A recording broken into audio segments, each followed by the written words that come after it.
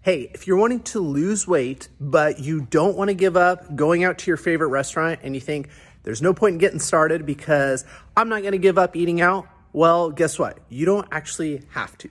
The biggest thing is if you want to lose weight, go on a diet, hit your goals, you need a sustainable program that you can do for life. Not something that's a quick, 4-week program and then you're going to go back to exactly what you used to do, which is why you're overweight in the first place. And so learning how to balance out what you're eating, the biggest thing is just pre-planning. So if you want to go to your favorite restaurant, pre-plan your macros and your calories for the day to allot for whatever you want to eat.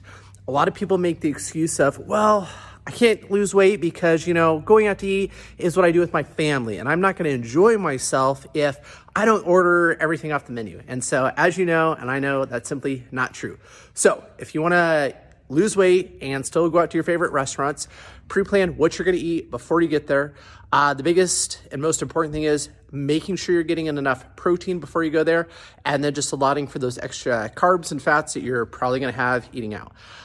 If you need help getting started or how to figure that all out, or you've been dieting for a year and you're not losing weight, hit the link below, send me a message, and I can help. All right, bye.